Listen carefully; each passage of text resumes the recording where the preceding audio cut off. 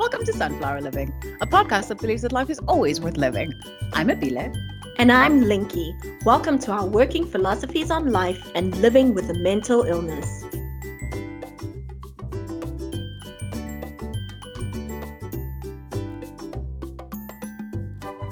Before we get started, we are not mental health professionals. All opinions expressed in this podcast are our own.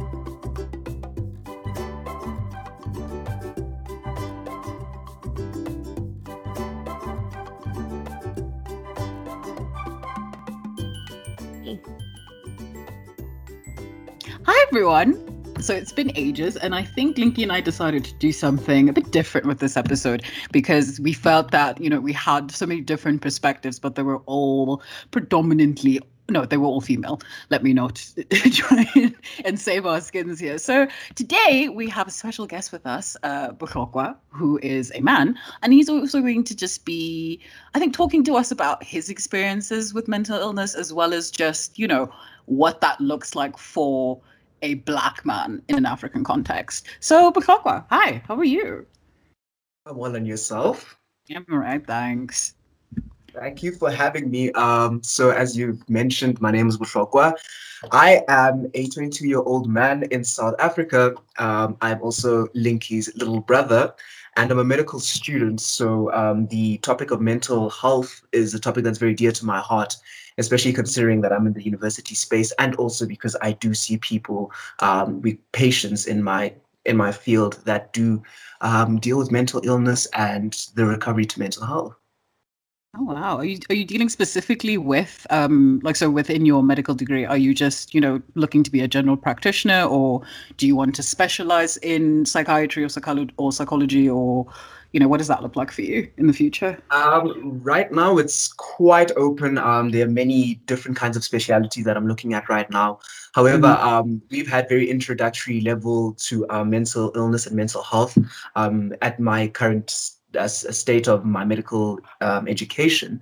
So the conversation really about mental health is really just to inform me more that when I do my rotations in the psychiatric wards, I will be much more informed and much more able to communicate better with my patients, if I can call them that. Nice. I think, as a student, I know that it's been a stressful season. And I think you have, both of you have access to within your community, if I can call it that, just other students and how they are managing just, whether it's their studies in general or as, an entire in our world right now. So could you speak a little bit to what you've heard people talk about, what stresses are really coming up? How are people managing and coping with their mental health? Thank you for the question. It has been such a tumultuous year. It has been absolutely turbulent. COVID-19 came at us like, wow, a train that no one expected. And the mental health aspects of people's lives has really, really been emphasized, especially with students. The expectation of functioning as if circumstances are normal within the university space while dealing with the possibility of a pandemic. On top of that, the financial and emotional and social demands of being a student have really, really exacerbated to an extent the struggle of trying to stay quote unquote mentally healthy, if I can say that, or fight any form of mental illnesses on any spectrum, any level. It's been particularly hard on people who have been diagnosed with a mental illness. And I have a few in my class, have a few in my small groups that we work with, and it has been a very, very difficult season. And so, kind of taking it from there, I mean, is there anything, that is overt that maybe people are, struggling with? I mean, I would think that, I kind of went into, there was a portion of the year where I was kind of curious as to, what do the stats say and what are people really struggling with, especially in terms of depression and your suicidal ideation. I mean, have you come across that in your consultations with some people, as well as maybe even amongst your fellow med students? So most of the time it's been conversations with my medical students, and yeah, I really think there's been quite a surge of depressive episodes, Mm. basing it on, well, some of the examples I can give are the fact that people have to now face things that are happening at home. For example, you're stuck at home, and usually Mm. you'd go to university and you'd run away from it, or you'd go out and you'd party, run away from it. Doctors, I've heard about registrars and consultants or residents, I think that's what they call them in the US. Please correct me if I'm wrong, Linky. No, that's perfect. Um, they they have these coping mechanisms. Some may be drinking alcohol, for example. Others have other ways of coping with their stressful occupations, and those kinds of mediums or those kinds of coping mechanisms were prohibited at a specific level, especially with us in South Africa at level 5. We had no alcohol sales, we had no cigarettes, for example, and that really began to force people to confront those problems that they may be dealing with at home. And it was just a really horrible fallout. Even with Yeah. medical students, some see their psychiatrists in order to be able to just continue managing their mental illnesses, and some psychiatrists were not available at that time. There were times where there was no availability, and it really hit hard. This year has been a very, very tough year, especially in terms of mental health. Mm. It's interesting that you talk about just kind of the negative coping mechanisms. Within the medical fraternity and as students, are you encouraged at all to seek help? And what forms of assistance does the university provide for people who are suffering or struggling? Are they, is there anything specific? Is there a program that exists where people can reach out to for help? Yes, there is. So usually the university sends us emails specifically telling us about different offices. We have an office of student support. We have an office called the CCDU office that specializes in mental health and coping mechanisms and ways to study and maximize time and time managing. The resources are there. I think just in the earlier stages of the year, especially with the lockdowns that we had, it was quite difficult to access those resources. But as medical students, especially considering that we do see a few traumatic things, or we do get shaken up quite a bit in terms of being in the hospital environment, we are encouraged to go to the Office of Student Support, and we will be given usually 3 consultations from the Office of Student Support psychologist. And if we need to be referred, we will be referred to psychiatry. That's Okay. amazing. Because I mean, I know, just to add on to that, the institution that I'm at, it's not really as comprehensive because, if anything, I don't want to like slander my uni and say that they haven't done their best, but I would say that, some improvement could be, like, there could be some improvement because, like, there's like this, I don't know if you also find it to be this way, Bufoko, but like there's just almost like this hesitance amongst specifically Black kids to just be like, yeah, I'm not, it's I'm just not doing well at the moment, because then I see it like even with my own classmates and the conversations that they have about how their parents are saying that, oh no, you're just being lazy and you just need to push through. And it's like, no, but it doesn't work like that. And so it's really difficult to communicate that when you're also in a space that demands so much of you and will only accommodate you to a certain extent. Yeah. And it's chaotic. And I think it got all the way worse in many ways because of just, how limited we were in our movement, in our connectivity, because I mean some people didn't even have data up until June. So I don't know how some people cope, to be honest.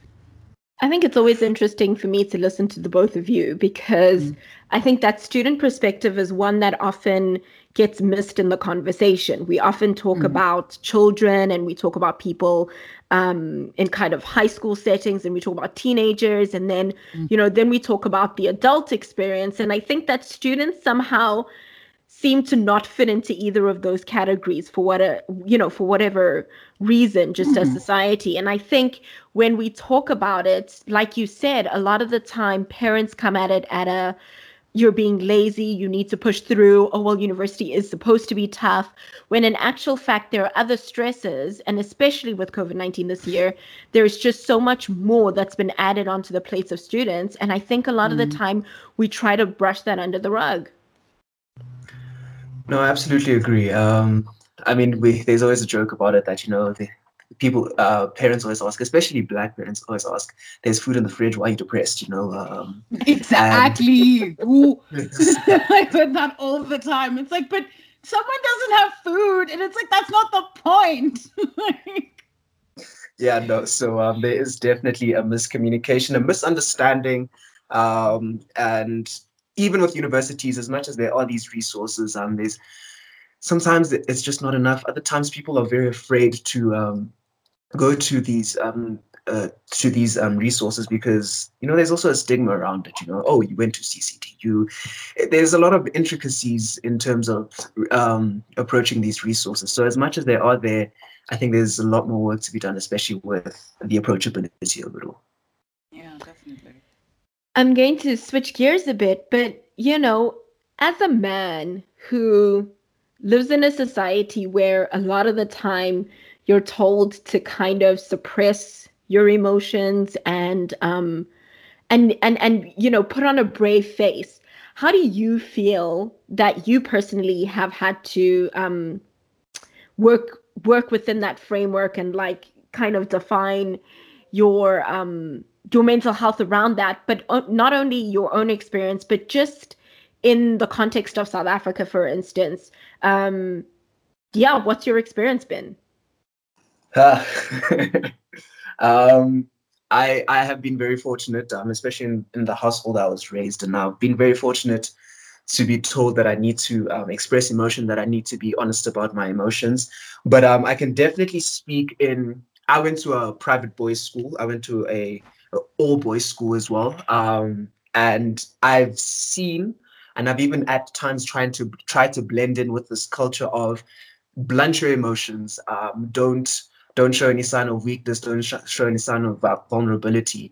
And it is an extremely crippling thing. It's an extremely crippling expectation for a man because you have no outlet of this emotion. You've kind of caved yourself in, and you're quartered to imploding, or you're quartered to just lashing out in so many different ways. I mean, South Africa has an alarming rate of gender-based violence, and it is definitely also exacerbated by this expectation of do not confront your emotions, but instead let them in. Just bottle them in and just, carry on as if nothing's wrong. I think it's a very, very toxic environment. Yeah. Because I mean, I can't imagine like how stressful that is on a day-to-day basis, because it's like, but do you know what I mean? Like, I think it's because I'm at a point in my life where I'm very upfront about how I feel, even though you kind of do have to water it down about people who may not really know you as well, or are not clued up on your own, like your past or your history, or the fact that you do suffer from mental illness. But I can't, like, it must be such a powder keg to have to be like, I want to cry but I can't because my homies are going to say something dumb about it later. So I mean, I don't know if you've seen that. I mean, do you maybe have friends who maybe confide in you who have said, I feel so much, but I cannot talk about it because there's this expectation of me to be, unbothered, unfazed, and act as if I'm okay when, I'm really not. No, absolutely. I have many friends that are like that. They're so frustrated, and you really don't know how to help them. They come with so many frustrations, and they just kind of lay it down on you because you're willing to listen, and they have a kind of a safe space in terms of being vulnerable. But when they speak to their other friends, even if it may be something specifically small, like, this person irritated me because they were doing X, Y, and Z, there is this kind of expectation to not necessarily vocalize that because, me being emotive, but they might think I'm being very emotive or emotional, and they're just going to see me as weak. They're going to see me as vulnerable. I'm going to be taken advantage of, or whatever other indoctrinated things that have just plagued the men of our society, specifically the South African society. It's there in my friends. It's there in family. It's there. Mm. I think, I'm raising two boys, and for me, I can see that it's ingrained in me to say certain things. So, Yeah. when one of them is crying, I'll be like, but you're a big boy. And that's so the wrong way to do it. Because I just, and sometimes I catch myself, I'm like, oh my goodness, this isn't how I want to raise them. This isn't how I want them to communicate or to process their emotions. But a lot of the time, I think we grew up in environments where that was just what happened. You were told that, boys don't cry. And luckily for me, just having that awareness, I parent very differently. I look at the boys and I'm like, well, when you're feeling like this, it's time, you need to express yourself appropriately. You need to tell us what's wrong. But I think having had girls before that, I've also had to teach them to express themselves, to be able to say, how you feel is valid. And I think growing up, I don't think I was validated in that way. I think that my emotions were seen as weak, and that just wasn't how it was supposed to be. You were supposed to be strong. You're supposed to just swallow it and continue. And I think that really, for both men and women, just really brings about a very toxic environment. No, totally, because I think it's counterproductive in saying that we want change, but then I think we negate the fact that so much of these, preconceptions that we have about sex and gender we're raised with it, right? So then you get to an age where it's like, but this doesn't make sense in the grander scheme, and then you have to unlearn it. But I don't think you can completely unlearn it to some extent either, because I mean, there'll still be moments where I'm like, oh, why is he whining? And it's like, because, he's hurt or he was really irritated by something. That's why, Abile. And I have to really catch myself sometimes and be like, hold on, but this is, it basically comes down to, this is a human emoting, and that's what they're supposed to do. Otherwise it festers, and that's never, and I think it's always everyone is always shocked by the blowout, but we never want to almost remedy the festering. Do you know what I mean? Yeah. No, I'd absolutely agree. And also, I think it's just so, it's so diffuse. Even in the way that boys speak to boys, our jokes always have this undertone of, kind of teasing, not necessarily even teasing you, kind of insulting you. And we call it all in the name of banter. And you're not supposed to have an emotional reaction to that. You're just kind of supposed to be like, oh, cool, he's just bantering with me. Let me just go sleep it off. And sometimes those things hurt. And that's the kind of culture that as boys we just supposed to be okay with. Sometimes it's too far. Other times you can laugh, and just because you laughed about it today doesn't necessarily mean it won't have an effect on you tomorrow. And yeah. No, I agree with that. I think I wanted to ask, just from your perspective, this is something that we've talked about before, is that a lot of the time when people talk about mental health, we often just think about it as someone with a mental illness, kind of outside of me, outside of anything else that could ever happen to me. And I have really started to try and communicate to others, rather, that stress falls under mental health. Your general wellness and well-being falls under mental health. And I think a lot of people don't see it that way. What are your thoughts on that? And how do you think people can better manage their stress? What coping tools do you think, or have you used, and do you think are like good in those instances? I definitely agree with stress being a form of, or rather a danger or detriment to your mental health.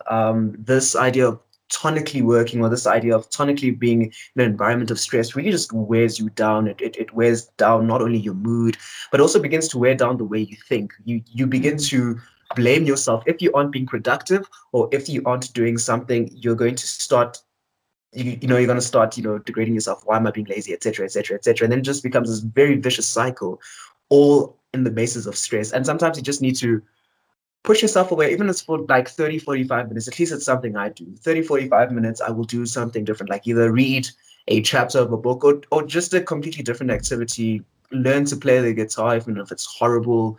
Write something. I lean more on the artistic side. But if you enjoy sports, do that. It even if it means just watching an episode or two just to completely distract yourself for a while, do that. It is healthy. We are not robots. We're not meant to just work at a consistent rate. We're not meant to consistently stress and worry and worry and worry. It's really going to actually hamper down your productivity, and it's really a counterproductive, counterintuitive thing, especially at such high doses, at such toxic doses. No, definitely. I love how you said that we're not robots, because that reminds me of something that one of my best friends once said to me about, when I was kind of fretting about I'm not being productive, I haven't done enough, I'm like only halfway through this essay. And she just reminded me that, Abila, you're not a toaster. And I was like, that's true. I don't just have like this one thing to do, because I think we forget that as people, that we are, sort of these multifaceted beings, and, you kind of have to peel back the layers. And I'm just bringing you back to what Linky said about, mental health not just being, it doesn't have one look. And I think I always say that we can't all be painted with the same brush, but I can understand why people want to do that, because it's easier to understand something when it's exaggerated, I think, sometimes. But at the same time, I think, hence I'm really appreciative of things, like self-care being so at the forefront of certain conversations. But, I think as students, we need to remember that like a big part of our own self-care is, remembering that the idea of those two words, self-care, is to create a life for yourself where you are not constantly trying to escape. You're not constantly trying to, distract yourself or fall into something. I think it is possible to be productive, and it is possible to, get through, like, I don't know, a lot of your work by a certain date as a student, so that you can submit it like a day before, 2 days before. But if it's not possible, it isn't. And that's okay. Like, it's okay to fail, I think, sometimes. And that's such a difficult conversation to have just in general with people. But we need to touch on that at some point. We definitely do. We absolutely do. But I don't know about you, Buhlokwa, but I mean, is there like a certain pushback against failure specifically, from in the male experience, and kind of just stopping and, just relaxing and just not doing anything, because that's fine. But then I find that there is, even in like, my male friends, and even with my cousins, I'll see that there's like this resistance to just not do anything. And it's like, but why are you still running about? It's Saturday, relax, you can sleep in, it's fine. Like, do you find that there is that resistance to kind of putting yourself first? There is, in the essence, it's for in our culture, there's kind of this thing of, I need to build myself for the next day. Every single time I need to build myself, I need to consistently work. And this idea of sitting back, doing nothing, an idea that, I must be very honest, I do quite often. I am not afraid of doing nothing. I enjoy it. It is my happy place. In fact, I think I'd opt for doing nothing more often than I'd opt for being productive. But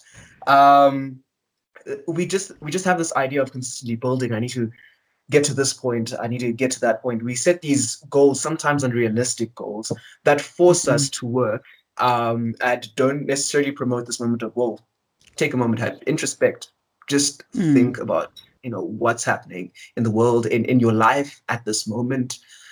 And yeah. All right. So, Buhlokwa, any final thoughts before we close out? I would love, especially to the boys, to the men, I think we are at an age, or we're in a kind of time where it really is okay to confront your feelings. It's okay to accept your feelings. I really think that we are. A friend of mine calls this. It's a term called hustling backwards. Working hard to go backwards is what it means. We really are hustling backwards in terms of just our mental health, and also in terms of just our happiness. If we think that we need to bottle our emotions, not show them, vulnerability is a good thing. Vulnerability is a human thing. And I think we need to embrace that as opposed to being stone cold. That's just not a way to function as a human being. Wow. All right. All right, guys, I think we'll leave it there. Bukoko, thank you so much for featuring on our episode, and we'll definitely have you back, as we plan on doing with most of our guests. And yeah, tune in again next week, guys. Thank you so much. And a note, we are not mental health professionals. All opinions expressed in this podcast are our own.